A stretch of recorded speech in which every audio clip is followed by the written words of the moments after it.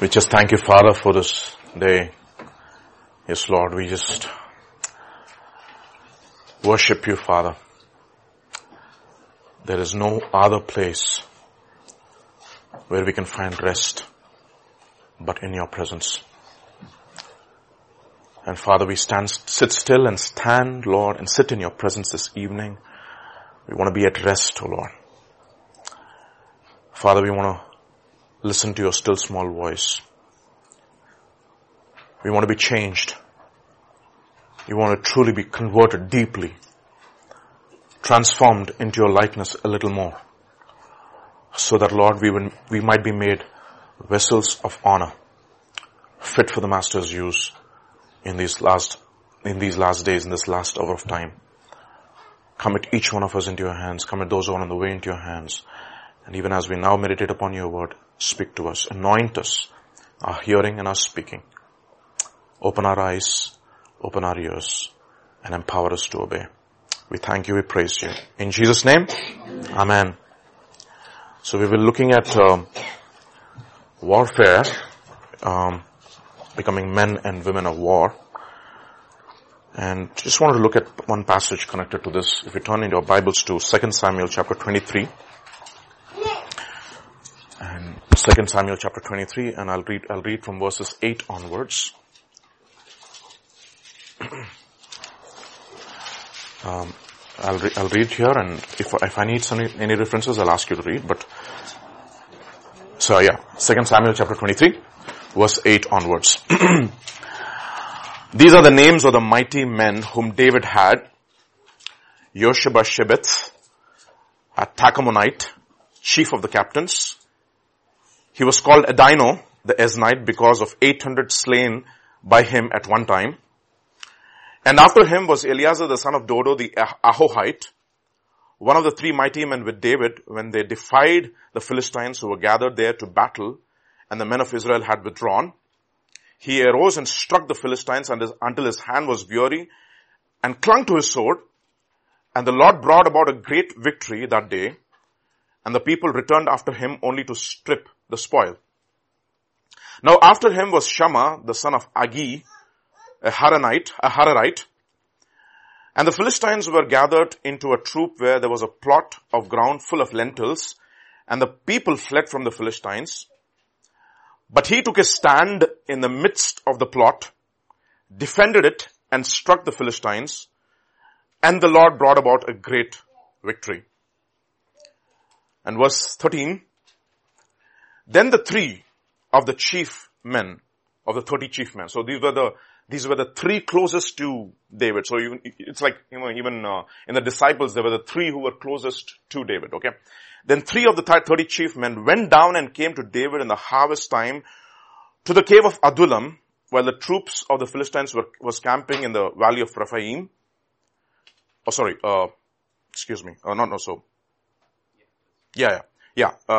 the troops of the Philistines were camping in the valley of Rephaim, David was then in the stronghold, where the garrison of the Philistines was then in Bethlehem.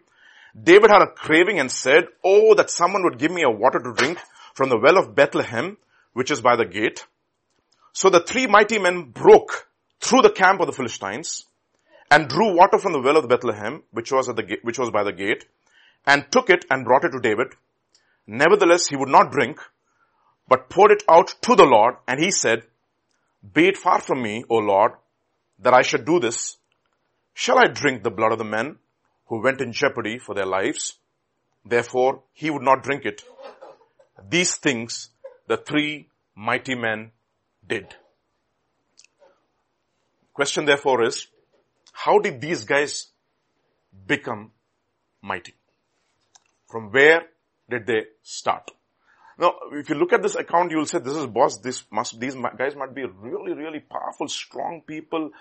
Maybe they were specially gifted. They had great, incredible amounts of faith. But you know what? I believe they all had a common start. If you want to look at how these guys started, then you will possibly be able to relate with them a little more closely. Just look at another passage in the Bible which gives us an understanding from where they started. Turn to 1 Samuel chapter 22. 1 Samuel chapter 22. And I'll read from verses 1 and 2. 1 Samuel chapter 22, verses 1 and 2. Okay? Are you there, everybody? So David departed from there and escaped to the cave of Adullam. You see this place Adullam is again mentioned. Okay? And when his brothers and all his father's household heard of it, they went down there to him. Verse 2. Everyone who was in distress. Second. Everyone who was in debt. Third. And everyone who was discontented gathered to him, and he became captain over them. And now there were about 400 men with him. So where did all these guys start? They all started with 3 D's. 3D. Okay. What are the 3 D's? They were all in distress. Okay. They were all in distress. They were all in debt, and they were all discontented. Okay. So these 3 mighty men, among these 400, all of them had these 3 problems. But they overcame all of these things, and they became mighty men. So I just wanted to look at these 3 D's as to what we should overcome in our own lives, so that we can become mighty men, like David's mighty men. And so, how many of you are in distress today? Feel that you are in distress at least. The Christian church in India feels they are in distress. Okay. How many of you are in debt?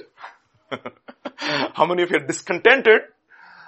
If you have at least any strains of all these 3 qualities, then you are qualified to become mighty men. Okay. So, but the first thing, however, is that all these people who came to David, they recognized their need. Okay. You need to recognize your need. The first lesson you need to learn, therefore, is we all have a need. And we try to fulfill that need in different ways. Okay. Very interesting passage. If you turn to Mark's Gospel chapter 2 in your Bibles, Mark's Gospel chapter 2 and verses 14 onwards, I'm going to read it in my Bible. You can follow it in your Bible. Okay. Mark's Gospel chapter 2. Verse 14 onwards. As he passed by, he saw Levi, the son of Alphaeus, sitting in the tax booth, and he said to him, "Follow me," and he got up and followed him. I mean, you can see this. I don't want to delve too much into this, but, by the way, discipleship is this. Jesus calls, you follow. No questions. Okay, you drop everything that you have and you follow. And go on. Let's go on. Verse 15 onwards. And it happened that he was reclining at the table in the house, and many tax collectors and sinners were dining with Jesus and his disciples, for there was many of them, and they were following him. Okay. When the scribes and the Pharisees saw that he was eating with the sinners and tax collectors, they said to the disciples, "Why is he eating and drinking with tax collectors and sinners?" And hearing this, Jesus said to them, "It is not those who are healthy who need a physician, but those who are sick. I did not come to call the righteous, but sinners." So there are a lot of people who think that they don't need because they're already full. But there are few people who recognize their need. Now, in Luke's Gospel chapter 5 again, in verse 17, he adds a little interesting twist to this. The same passage is repeated in Luke's Gospel chapter 5, verse 29 onwards, and I'm going to read just verse 31 and 32. I'm just going to look at Jesus' answer. What do we need? Okay, so Jesus, 31 and 32, and Jesus answered and said to them, "It is not those who are well who need a physician, but those who are sick. I have not called the righteous, but the sinners to what? To repentance." You see, what is repentance? People who recognize their need for change every day of your life. Now, I always look, I like percentage, you know. I mean, I like how many percent of people really like to repent. How many do you think, according to the Bible, are people who like to repent? Percentage. Okay. Any ideas? What is Jesus' percentage? I mean, that is Jesus bolo to, it's from the horse's mouth, okay? When Jesus said something and if he gave a number, then it is it. How many of you think, what is the percentage of people do you think they know they need repentance? Few, but can you give me a precise percentage? 10% is a tithe. No, it's too much. You know how many people? According to Jesus? 1%. Let me prove that to you. Okay, turn to Luke's Gospel, chapter 15. The same context. Okay, Luke's Gospel, chapter 15. I mean, this is from the horse's mouth. So you just imagine our church is 100 people, okay? So 1% of 100 is how many?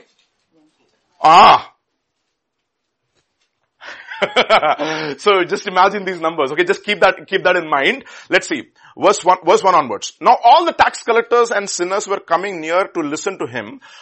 Both the Pharisees and the scribes began to grumble, saying, this man receives sinners and eats with them. The same context, okay? And look at what it says. Now Jesus answers. So he told them his parable, saying, what man among you, if he has 100 sheep, okay, so you got a percentage already, huh? And has lost one of them, does not leave the 99 in the open pasture and go after the one which is lost until he finds it? When he has found it, he lays it on his shoulder rejoicing. And when he comes home, he calls together his friends and his neighbors saying to them, rejoice with me, for I have found my sheep which was lost. And look at the way Jesus is explaining this parable. This is a parable and he's explaining it. Now this is what he explained. I tell you, in the same way there will be more joy in heaven over one sinner who repents than over 99 righteous persons who need no repentance. Can you imagine that it is possible that only 1% of people actually know that they have a need to repent in their lives? I mean, when I looked at it, it was startling. What a startling statistic. That is the reason why it says, narrow is the way to heaven and very few will find it. 1%. So we could be like 100 people in the church. I don't want to say anything now. So a greatest blessing in our lives is recognizing our need to what? Repent. We all need to change. Not one day. Every day, no. Every moment. You see, that is the reason why this is something which is so serious, no? And we need to also recognize that repentance is a gift. That is the reason why we come to the study of the Word of God. Go to 2 Timothy chapter 2, please, if you will. 2 Timothy chapter 2, verses 25 onwards. Why do we gather? Why do we give ourselves opportunities to listen to the Word of God? Chapter 2, verse 25. Somebody can read it, please. If you found it. 2 Timothy chapter 2. Yes, read it, Raj. In weakness, instructing those that oppose themselves. In meekness, instructing those who oppose themselves. If God, the adventure, will give them. Peradventure, if God perhaps will grant them repentance. To the acknowledging of the truth. To the acknowledging of the truth. That is the reason why we come for the instruction of the Word of God. So that we might be given opportunities so that we can listen to the Word of God, look at the standard of God, Word of God, and say, Lord, I recognize a need in my heart. So first qualification to become a mighty man of God is to become what? A people who recognize their need. A need to change. And that is the reason why you need a savior, a need to change. Another place, okay, Acts chapter 11 verse 18. Repentance is a gift. So you see it's one of the things that makes Jesus happy. There's more joy in heaven. So who is joying along with the angels? Sinners repenting causes what? God to be joyous. Okay. So this is something which causes joy. God is thrilled. Like Pastor says, tickled pink. Whatever that phrase is, no? Tickled pink when he sees one sinner. Lord, I need you. I need to change. And that is the reason the last instruction to the church is what? Not go make disciples. Ephesus, repent. There you go. Look at that kid, no? Out of the mouth of babes. Is it Itzhak? What's her name? Johann, okay. Okay, fine. You see, so that's the thing, you see. So the last words of Jesus to every church, except two, is repent. And that makes God absolutely happy. So to recognize the need to change. Okay, let's go back now to 2 Samuel chapter 23. 1 Samuel chapter 22. Let's look at the 3 Ds. Okay. What are these 3 Ds? And what are these 3 Ds that we need to overcome? There could be 3 bad Ds. There could be a bad D or a positive D or a negative D, but I'm going to qualify them slowly.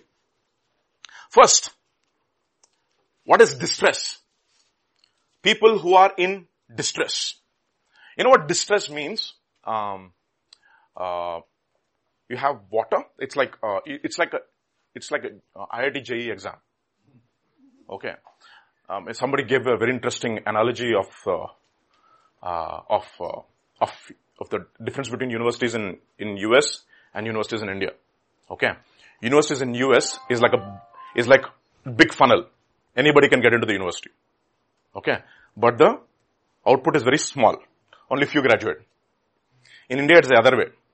Okay. It's the ulta. Very few can get into IIT, but everybody graduates. Okay. Because they are very smart. They take the cream. No, but I'll tell you what this means. What is distress?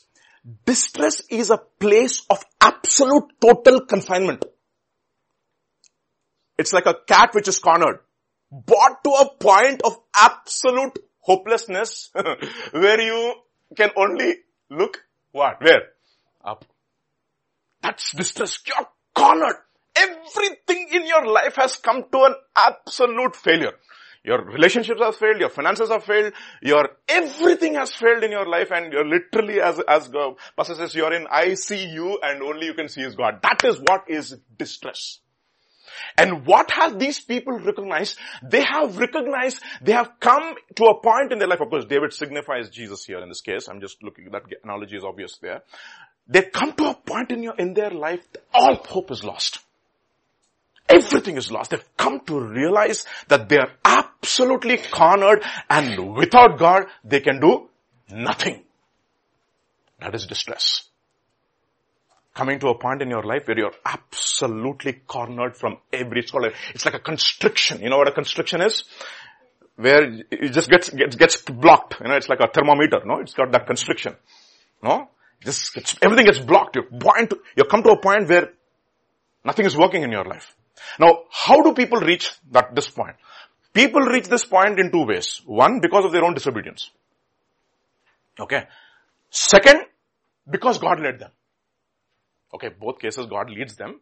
But, God deliberately leads some people to a point of distress, and another place, people go to a point of distress because of their own disobedience. So look at one guy called Jonah. Let us look at what he says in Jonah chapter 2, and we'll read this, okay? It's only 8 verses. Look at what he says. Now this is after, Jonah is thrown out of the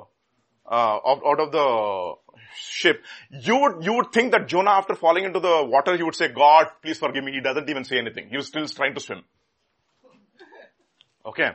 Now, then God has to cause a whale to come and swallow him. And even then, until 3 days and 3 nights, he doesn't say anything. He's still hoping. Somewhere or the other, I can just come out. Maybe in the form of exhaust. I don't know. Undigested food ke dwara No, nothing has happened. He has come to a point of absolute distress, and all because of what? Of his disobedience. Look at what he says. Then Jonah prayed to the Lord, his God, from the fish's belly, and he said, I cried out to the Lord because of my affliction. And he answered me out of the belly of Sheol, or it's not hell, it's the grave, okay? Sheol, I cried, and you heard my voice. For you cast me into the deep, into the heart of the seas, and the floods surrounded me. All your billows and all your waves passed over me. Then I said, I have been cast out of your sight, yet I will look again toward your holy temple. And look at verse 5. I like this verse. Waters surrounded me, even to my soul. Deep closed around me. Weeds were wrapped around my boy. You know what weeds wrapping around your head means? when I was a kid, I used to like to fly kites during Sankranti. Okay, I was a very nice kite fighter. Kite fighter? Yeah, okay. Kite fighter. Okay. Kite flyer. I used to love kites. One of the first things all my friends taught me is to how to use the chakra. Okay. Either you do dasti, or you know what I'm talking about, right? Dasti. Either you do dasti or you do this. Okay. Now, why do we want that kind of a wrapping of the thread is because the thread has got a very interesting property. If you leave it as it is, get what? It gets absolutely twined. Entangled. Okay. Now you to untangle it, boy, it takes so much of time, and by the time you do pinch, gone. Your kite is gone. Okay. No, that's exactly so many people's life. What has happened? Decision after decision after decision, your life has become so intertwined and complicated now. For God to untangle it slowly, He has to do one twine and exactly what has happened to Jonah. Brought to a point, he's trying to come out, but you know what? When he's trying to untangle one thread, he's getting into another tangle, and he doesn't know where to start and where to end. That's exactly what happens, right? When everything is twined, you don't know where to start. And you just don't know where to pick, which is the starting point, nobody knows. And so many people's lives are like that. Where do I start, Lord? See, that has to be the point where Jonah had to be absolutely entangled. Disobedience after disobedience after disobedience after disobedience. And now when you're entangled, you know what you do? Either you throw the thread and buy a new chakra, or you call your father to untangle it. And that's exactly what he's doing now. You know what he's doing in verse 7? In verse 6, I went down to the moorings of the mountains, the earth with its bars closed behind me forever. You see that? Absolutely confined. Every door is shut, only one door is open. Okay. Yet you have brought up my life from the pit, O Lord my God. When my soul fainted within me, I remembered the Lord, and my prayer went up to you into your holy temple. And verse 8, awesome verse. Why did you get entangled, brother? Verse 8, those who regard worthless idols will forsake their own mercy. That is the realization. Worthless idols. Every other relationship. Verse 9, but I will sacrifice to you with the voice of thanksgiving. I'll pay with what I have vowed. Salvation is of the Lord. And the moment he says salvation is of the Lord, what happens? So the Lord spoke to the fish and it vomited him out to dry land. Boy. Why? Brought to that point because of his own disobedience. Have you been brought to that point because of your own disobedience? You have hope. You see? You need to be honest with God. Lord, I've been brought to this point because of my own disobedience. It happens. Shibu was one of my mentors, right? He used to tell us, sometimes Vijay, you must have fallen in love with an unbelieving girl. Okay, now the Lord spoke to you. Now you want to quit that relationship. Things are so complicated. You don't know where to start. You know what you should pray? Lord, untangle. You untangle. Because it's all so intertwined. So many decisions you made. You messed up so many people's lives in the process. Now all that you can do is wait on the Lord and say, Lord, untangle it. That is distress because of your own disobedience. So let me tell you one lesson I learned in my life. If you disobey God deliberately, you will get yourself into a situation where you don't know where to start. Okay. Let's look at Deuteronomy chapter 4. The solution God gives. Verse 25 onwards. I'm reading it from my Bible. You can follow it in your own Bibles. Deuteronomy chapter 4. Verse 25. When you beget children and grandchildren and have grown old in the land and act corruptly and make a carved image in the form of anything. Verse 25, okay? 4:25. And do evil in the sight of the Lord your God to provoke him to anger. I call heaven and earth to witness against you this day that you will soon utterly perish from the land which you cross over the Jordan to possess. You will not prolong your days in it, but you will be utterly destroyed. And the Lord will scatter you among the peoples, and you will be left few in number among the nations where the Lord will drive you. And there you will serve other gods. work of men's hands, wood and stone, which neither see, nor hear, nor eat, or smell. But from there you will seek the Lord your God, and you will find him if you seek him with all of your heart. You seek him. At that point in your distress, you cry out and say, Lord, when you are in distress, verse 30, when you are in distress and all these things come upon you in the latter days, when you turn to the Lord your God and obey his voice, for the Lord your God is a merciful God, he will not forsake you, nor destroy you, nor forget the covenant of your fathers which he swore to them. Hallelujah. What a God he is, no? You cry out in your distress. This poor man cried, and the Lord, Psalm 18 verse 6, somebody can read it. Psalm 18 verse 6, beautiful verse. Psalm 18 verse 6.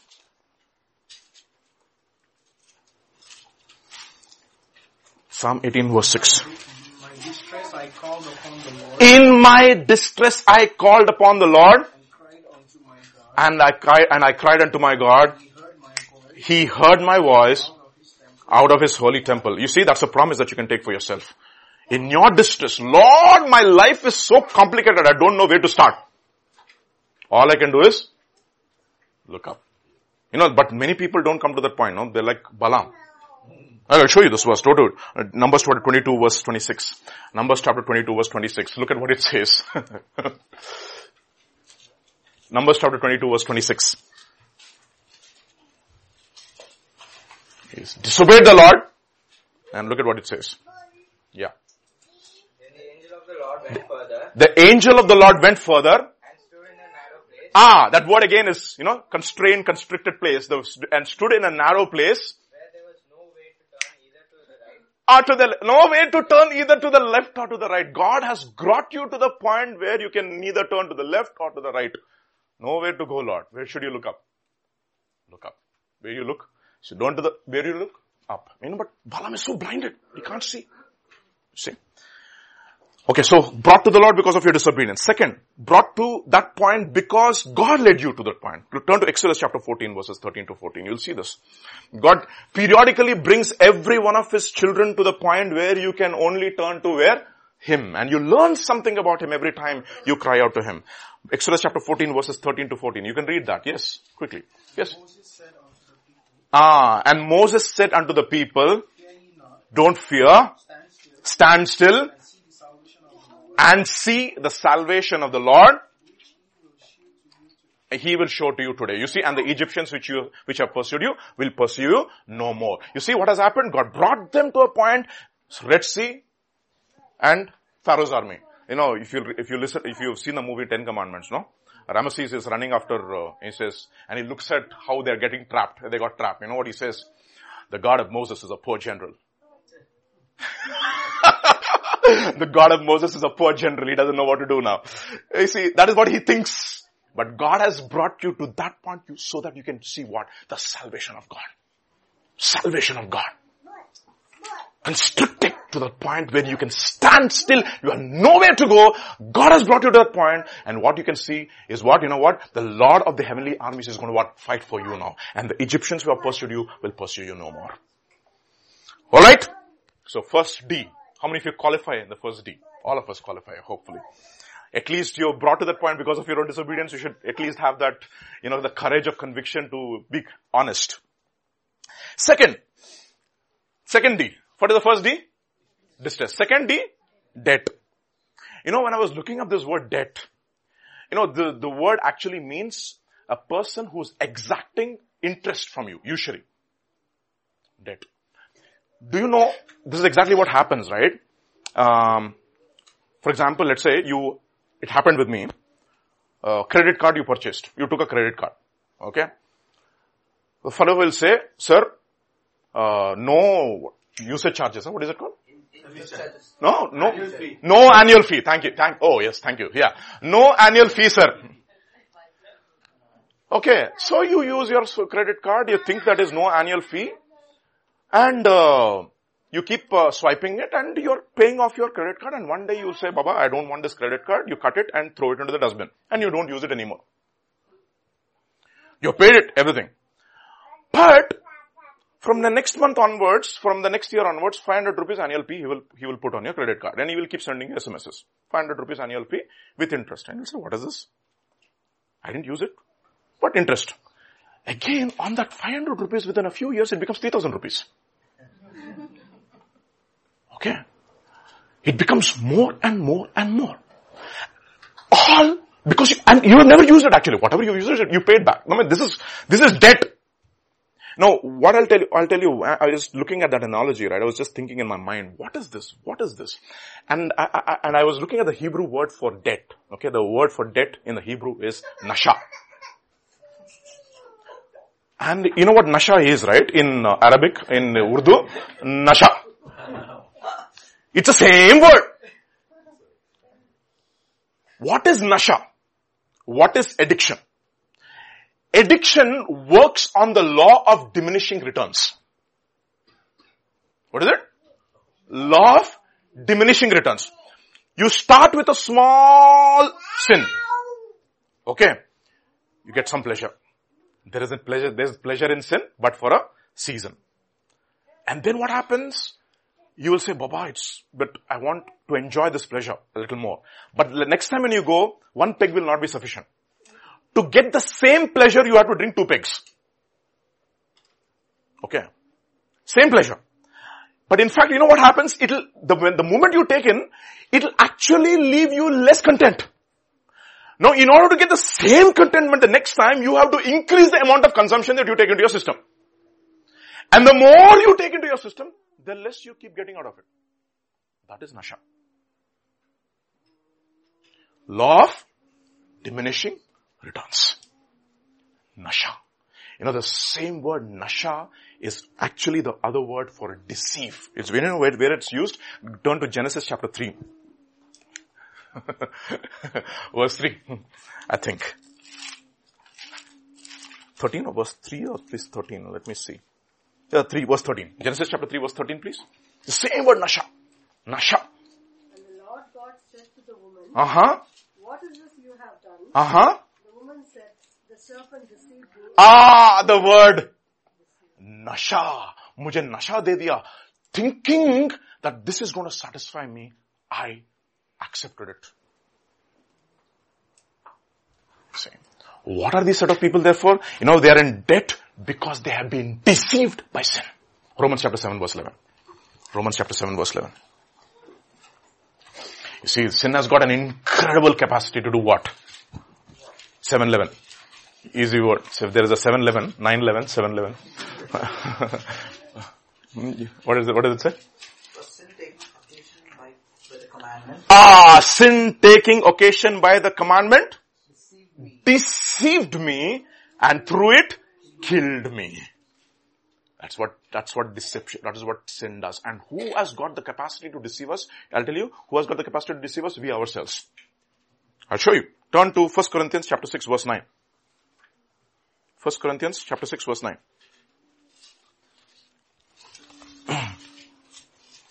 1 Corinthians chapter 6 verse 9. Know ye not? That the unrighteous shall not inherit the kingdom of God. Be not deceived. Neither fornicators, nor adulterers, etc., etc., etc., will enter into the kingdom of heaven. Galatians chapter 6 verse 3. Yeah, no, that is 6-7. That is, For if a man think to himself to be something, when he is not, he deceives himself. Okay. He deceives himself. Again, Galatians chapter 6 verse 7. Same chapter 6 verse 7. Be not deceived. God is not mocked. Whatsoever a man sows, he will reap with interest. That's what it means. That's what these people were. They were in debt. Indebted to what? Sin is reaping a harvest of unrighteousness in their lives. Sin is reaping a harvest. And the more they are, that is exactly what sin does. It hardens your heart and it deceives you. And it promises you a lot, but gives you very little. Okay, that is sin. So how do we get rid of this, no? Turn to Hebrews chapter 3 verse 13. Somebody read that. Hebrews chapter 3 verse 13. We come to David, right? We come to him. How do we get rid of this? Hebrews chapter 3 verse 13. Exhort one another. Everybody said that. Daily. When? Daily. And then what? while it is still called today, while it is still called today, lest any of you be hardened. by the deceitfulness of sin. And by the way, this particular word, deceitfulness of sin, is only used once in the entire Bible here in this place. Hebrews chapter 3 verse 6. You have to exhort one another daily. Can you imagine what we are actually presuming about ourselves? If any man thinks that he is something when he is not, what is he doing? He is deceiving himself. So when he says, Lord, I am prone to falling, what will he do? He will gather every day to the hearing of God's word. Give himself opportunities every day of his life so that he can be changed, and then he'll have the possibility and the opportunity to repent. Okay? Otherwise, what will happen? 3:13 are very interesting. So you have Genesis 3:13, Hebrews 3:13, 2 Timothy 3:13. Very interesting, no? I looked at all these 3:13s. look, this is just a Bible study kind of. So you can, because my projector is not here, I have to use this. 2 Timothy 3:13. Somebody read that, please. What happened? Evil men and imposters will grow worse and worse. What do? They deceive, and they are also being deceived. Otherwise, you'll become an imposter. Imposter means a guy who pretends something which is not. Imposter. Evil men and seducers, other translations will say, they will grow worse and worse, deceiving and being deceived. And again, 1 Timothy chapter 4 verse 1. 1 Timothy chapter 4 verse 1. Now the Spirit speaketh expressly Mm-hmm. that in the later times Mm-hmm. some shall depart from the faith, Mm-hmm. giving heed to seducing spirits, And the doctrines of demons. They will depart. They'll be seducing spirits, doctrines of demons, you see. So what is the best way to overcome this in our lives? First thing, James chapter 1. Okay. This is what he says. James chapter 1. Verse 21. Okay. Let me read that for you in my Bible. Therefore, lay aside all filthiness and overflow of wickedness, and receive with meekness the implanted word which is able to save your souls. First thing you need to do is receive the word with meekness, humility. That is need. Recognizing your need. Receive the word with meekness. It doesn't matter who's preaching, but receive the word. You see, Pastor was talking about it on Sunday. I was thinking about it. It's called the offense of the pulpit. You know what the offense of the pulpit is? You receive the word not as if it was the word of man, but as if it was from God. Many people, what they will see is, they look at the preacher. Why should I listen to him? I look at his life. The preacher or somebody might well have weaknesses. We are not saying that people should not be, preachers should not be serious about their work. No, I'm not talking about that. I'm talking they might be having some apparent weaknesses. But do you still receive the word in spite of the weakness that you see in? As if it was from God. And you know what? God deliberately does that to test us. It's called the offense of the pulpit. It's called the offense of the prophet. The gracious words which are coming out of Jesus. But they were offended because of them. Is this not Joseph the carpenter's son? Offended. You see? So receive with meekness. First thing, receive with meekness. And then, verse 22, but be doers of the word. A lot of people fall in the first step. They don't even receive. Okay. But the second step is, be doers of the word and not hearers only. Otherwise, what will you do? Deceiving yourselves. For if anyone is a hearer of the word and not a doer, he is like a man observing his natural face in a mirror. And what do you see? Gray hair. And what do you need? Dye. Okay.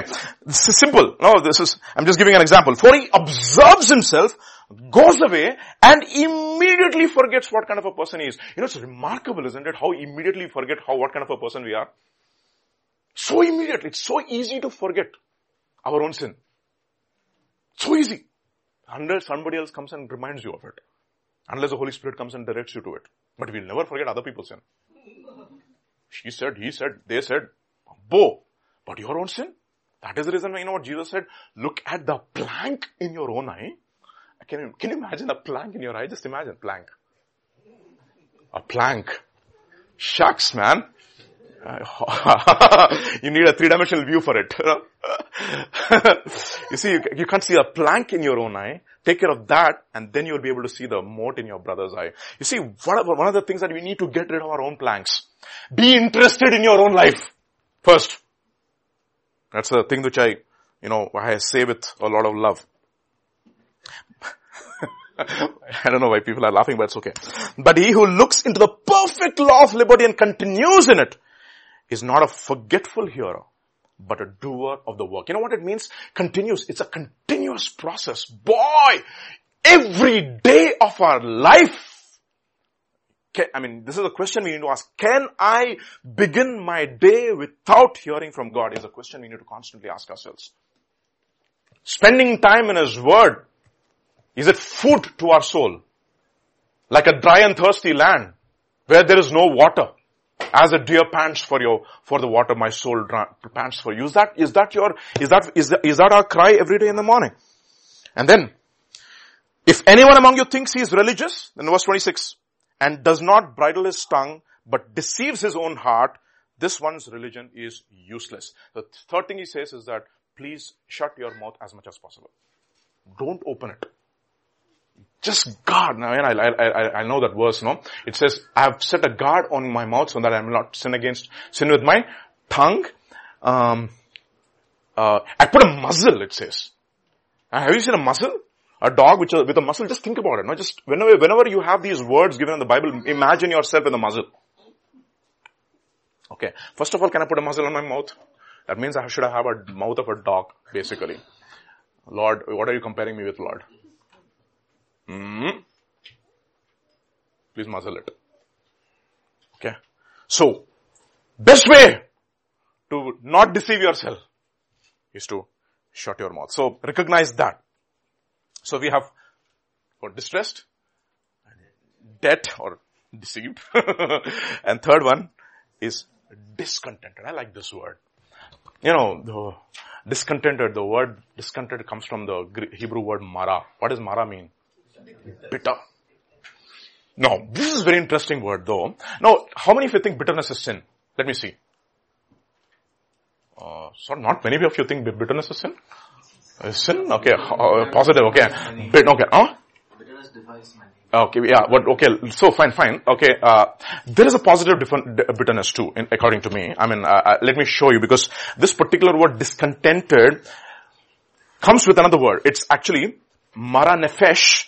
It's called bitterness of the soul. That's the only time it's rendered as discontented in the KJV, at least. Okay. Discontented, bitterness of the soul. And I was looking at this particular phrase, bitterness of the soul. Where else do I find this particular phrase? Turn to 1 Samuel, please, chapter 1. Verse 6 onwards, I want to read it.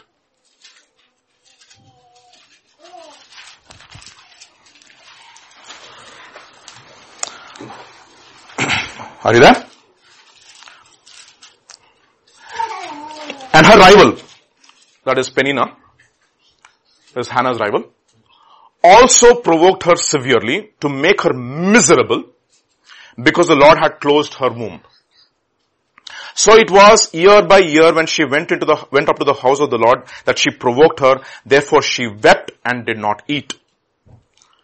Then Elkanah, her husband, said to her, Hannah, why do you weep? Why do you not eat? And why is your heart grieved? Am I not better to you than 10 sons? Okay. Are you not satisfied in me, Hannah? Okay. That's what he's asking her. So Hannah arose after that, after they had finished eating and drinking in Shiloh. Now Eli the priest was sitting on the seat by the doorpost of the tabernacle of the Lord. And verse 10. And she was in bitterness of the soul. The same word, mara nefesh. Now tell me, is this bitterness positive or negative? Oh yeah. Bitterness of the soul. It's a phrase. And pray to the Lord. Why is she bitter in the soul? Because she knows that she's meant for something big. But because of distress and because of discontent in her life, because of distress and because of sin in her life, because she has disobedience and sin in your life, what has come to the point? You've come to the point nothing satisfies you, but you know deep down inside of your heart you're meant for greatness. You're meant for something fruitful, meant for something big in the kingdom of God. You see, a lot of people, they're discontent. You know, I was reading this book by A.W. Tozer called The Knowledge of the Holy. Now, after I read the book, I was totally enamored by the book. So I went to Amazon.com to just see how much the Kindle version is. Because I just wanted to look at the reviews. So I went to Amazon.com and I was reading through the reviews of many authors who read many readers who read the book. One guy, he made a powerful statement which just left and print in my mind. You know, he says, after I read this book, there is a holy discontent in my heart. I said, boy, that's what happened to me. Because I knew that there's something bigger I'm meant to be, but all the other things are not satisfying me. There is bitterness of soul. Lord, do something about my life. Not even my husband can satisfy me.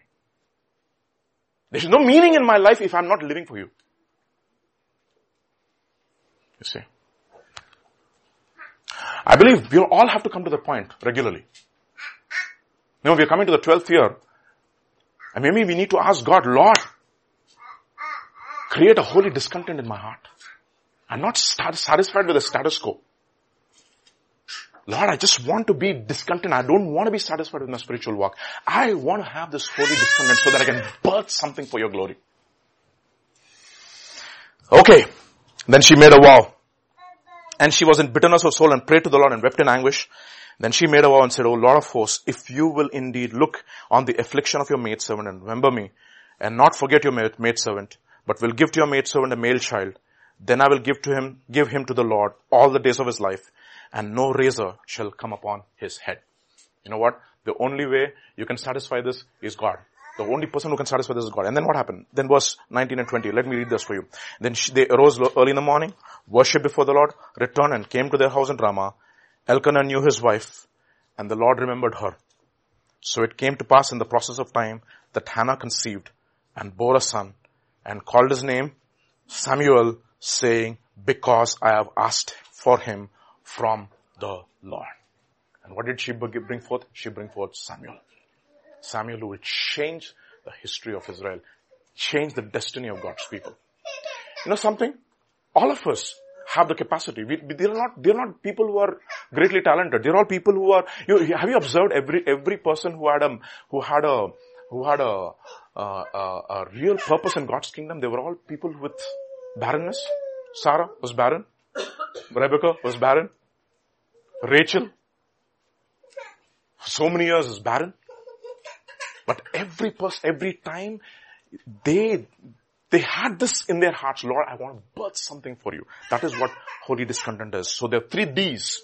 3 Ds. What do you have? You should first people who are in distress, people who are in debt, people who are discontented. Are you discontented today? Do you have a holy discontent? Why? Why should you have these 3? You know why should you have these 3? Because the Lord has a need. Because who has a need? Do you know that Lord has a need? And very few people know his need. Let me show you. Let's come back to 2 Samuel chapter 23 now. Verse 13 onwards.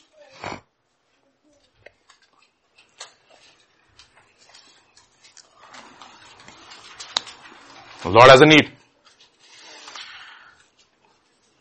Then the 3 of the 30 chief men went down and came to David in the harvest time to the cave of Adullam, where the troop of the Philistines was camping in the valley of Rephaim. David was then in the stronghold, while the garrison of the Philistines was there in Bethlehem. David had a craving and said, oh, that someone would give me water to drink from the well of Bethlehem, which is by the gate. David is what? What is he? He's thirsty. Thirsty for what? For water. David has a need. So the 3 mighty men broke through the camp of the Philistines, drew water from the well of Bethlehem, which is by the gate, and took it and brought it to David. Nevertheless, he would not drink it, but poured it out to the Lord. And he said, be it far from me, O Lord, that I should do this? Shall I drink of the blood of the men who went in jeopardy for their lives? Therefore he would not drink it. These things that the three mighty men did. You see, it's very interesting, right? It begins with recognizing what? Your need. And it ends with fulfilling God's need. Isn't that amazing? Hallelujah. When I was thinking that, I said, boy, what a God he is. It begins when we recognize our need. And you know what, God, that's a pattern. You know what he says to Abraham? Abraham, I will bless you and I will make you a blessing. It is more blessed to give than to receive. You see, I think it's Proverbs, it says, those who give to the poor, they have actually, the Lord is indebted to them. It's amazing. See? Oh, it's amazing. No, it begins with your need and God. That's exactly what Pastor was talking about. He says, let this be the element. God can use us. It begins with recognizing your need, but you know what God says? I will fill your need when those who come to me will never thirst, but out of his belly shall flow what? Rivers of living water. And he says, those who are thirsty, come and drink of me. But you know what? It doesn't stop there. When you start being a river of living water, you also fulfill God's need.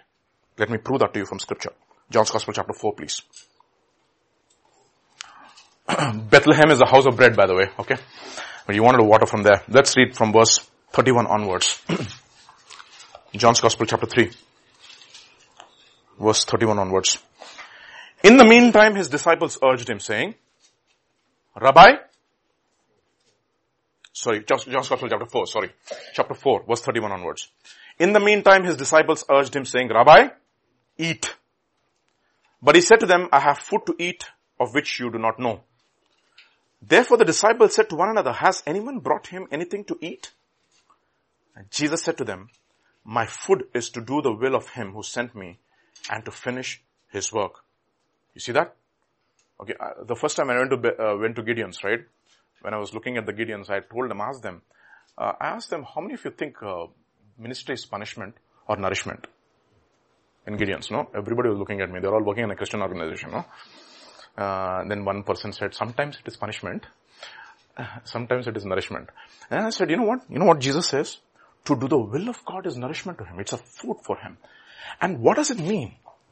What is God hungry for? You know what God is hungry for? He's hungry for lost souls. And a lot of people, if you want to go into a territory where you want to win souls, it is tremendously risky. You know that old Belgian pastor or a priest who went to Hawaii, to the leper island in Hawaii? He went, yeah.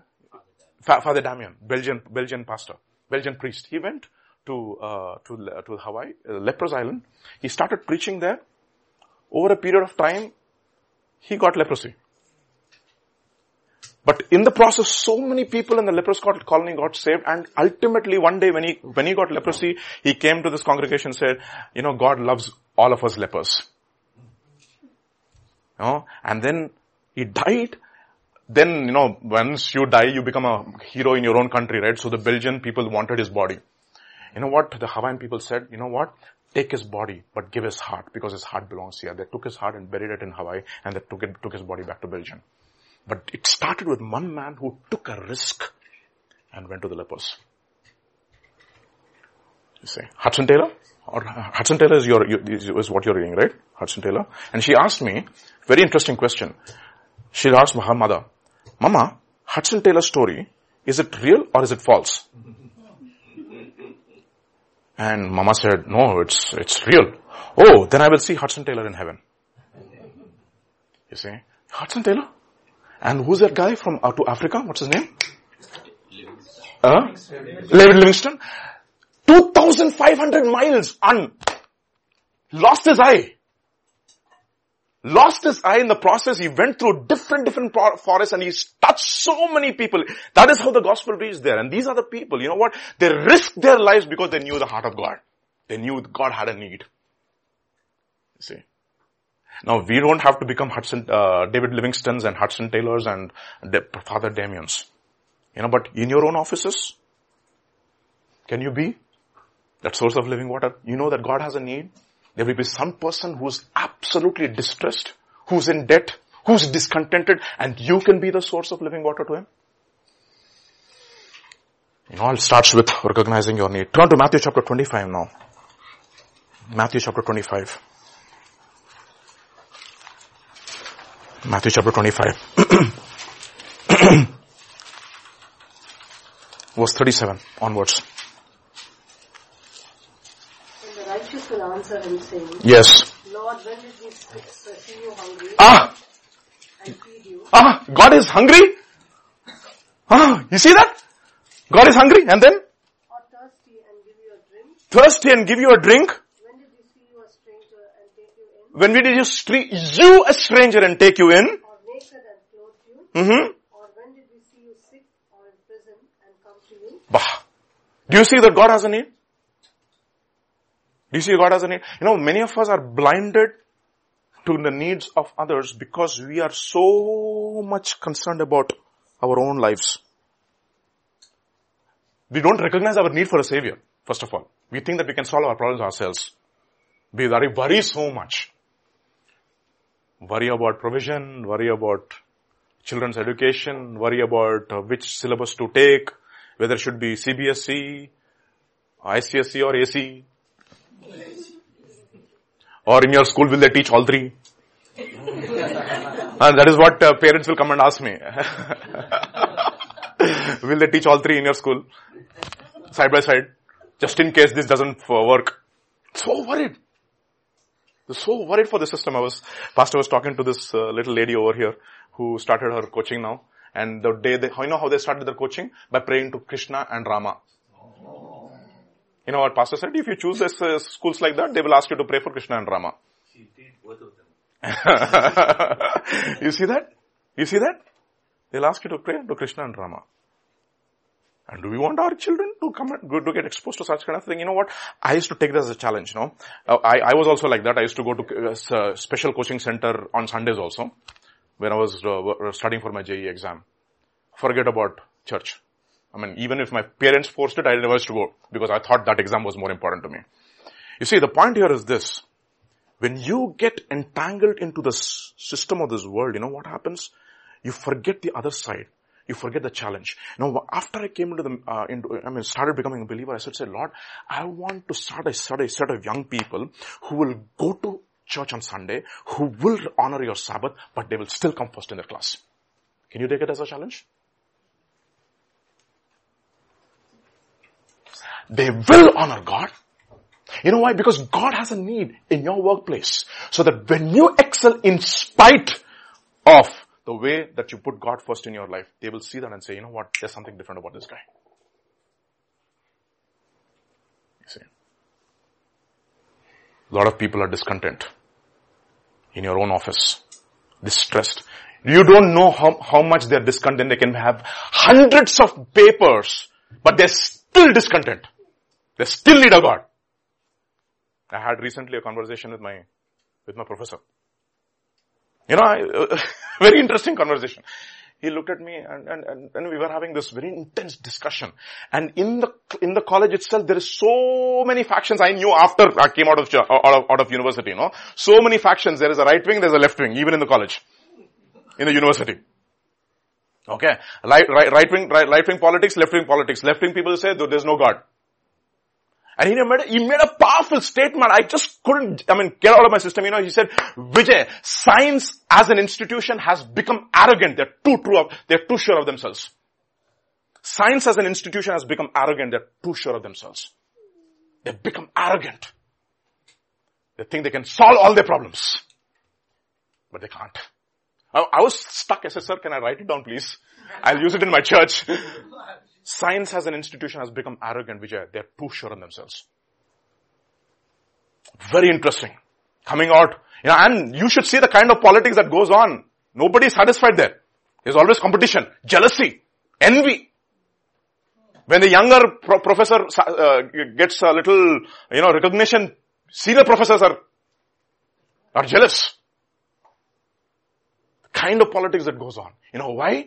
And you know what? There's the only way you know who's the only solution? It is not the left wing. It is not the right wing. It's the way of the cross.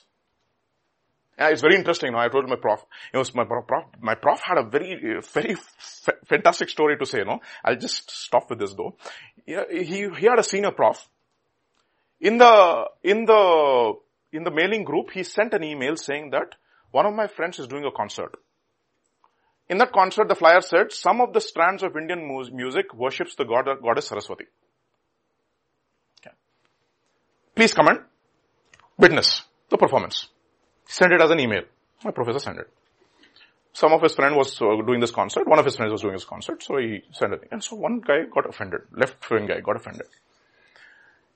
He sent an email saying that, what do you mean? Indian music only worships the goddess Saraswati? Please don't spam my inbox with such junk. Senior professor from Princeton. Okay. My professor got a little upset. You know what he said? If you think Indian music only worships Saraswati, you deserve to be spammed. It's an email going on, chain. And senior professor, junior professor, he got a little, convicted in his, convicted. I think he also got convicted. So he went to his senior professor's office. He knocked at his door, he opened the door, and the senior professor got up in a rage. He held him by his neck, used profanity on his face, and shoved him out of the office. And this is happening in IIIT, okay? Imagine IIIT robotics lab and robotics professor. My professor is like the top roboticists in India, okay? So one of the top at least. So he was shocked. And that is when he took a stand towards the right-wing politics, no? And then I looked at him and I said, sir, left wing, right wing. The only way you can come together when you wash one another's feet, the only way is the way of the cross. And he was shocked when I said that statement. You know why? Because you and I are the only people who can carry this message. So many people are distressed. So many people are discontented. So many people are angered towards one another, can't see each other's face. In the most prestigious institutions. The only way is that you recognize the need that God has. See? So what he said? Let's read that. Then the righteous will answer and say, Lord, when did we see you hungry? Feed you. Or thirsty? Give you thanks. When did we see you a stranger and take you in? Naked and clothe you? Or when did we see you sick or in prison and come to you?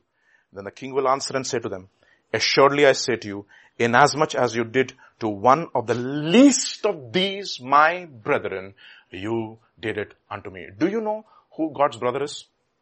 One day they all will become his brethren, right? Do you know in your own office who God's brother is? Don't judge. This fellow is not God's brother. Don't become a Calvinist. No. You know, nobody knows. Only God knows. He sees the end from the beginning. But your and my job is to say, Lord, where is the need? Where is the need? But how it happens? It happens by recognizing the 3 Ds in your life. Okay, this evening, I'm going to end with this exhortation. God has a need. How many of you want to know that? Oh, David was telling himself, I wish I could drink the waters. And these fellows, they just heard. David didn't even know. You know what David did? He took that water and poured it out before the who? Before the Lord. You know what Paul says? I have been being poured out as a drink offering before the Lord. I know the Lord's need. My life is being poured out as a drink offering before the Lord. So this evening, even as I close, the Lord has a need. The Lord has a need. How many of us are going to be willing vessels so that we can fulfill His need? Shall we pray? Lord, we just thank you, Father, for this day. Thank you, Father. We just worship you, Father. Lord, you said you are the light of the world. You are the salt of the earth. Like a city on a hill that cannot be hid, let your light shine. Nobody lights a candle and puts it under a bush, but he puts it on the table so that everyone can see. So let your light shine before men, so that they may behold your good works and glorify the Lord in heaven. And I pray, Father, that every one of us this year, even as we enter into this next year, O Lord, the last meeting of this 11th year today, we want to be a set of people who will recognize your need. Lord, we just don't want to be carried away by our own problems, O Lord, and be consumed by ourselves. But we want to be used in your kingdom, like these three mighty men were. Lord, and it takes everything we know, Lord. But Lord, enable us to come to that point in our lives, in our relationship with you, so that you can share your heart with us. You said, Lord, Father, to your disciples, I no longer call you my servants, but I call you my friends. And you shared your heart with them. Lord, will the Lord do anything on this earth before he reveals his heart to his servants, the prophets? That's what you told about Abraham, Lord, your friend. Can I withhold from Abraham what I'm about to do? Knowing that Abraham is going to become a mighty nation. That he's going to command his children after him to follow the way of righteousness. Lord, I pray, Lord, we will be a set of people who will share your heart. We'll share one another's burdens. We will know your need. Lord, and we will not hold back from giving our everything. Let it begin in little areas in our lives, O Lord. Thank you, Father, for this time. Bless your people. Lord, keep us, Lord, Father, from this intense heat, O Lord. Watch us in our goings out and our comings in. The sun will not smite us by day, nor the powers of darkness by night. The Lord will preserve our going out and our coming in from this time forth and even forever. In Jesus' name, amen. Amen.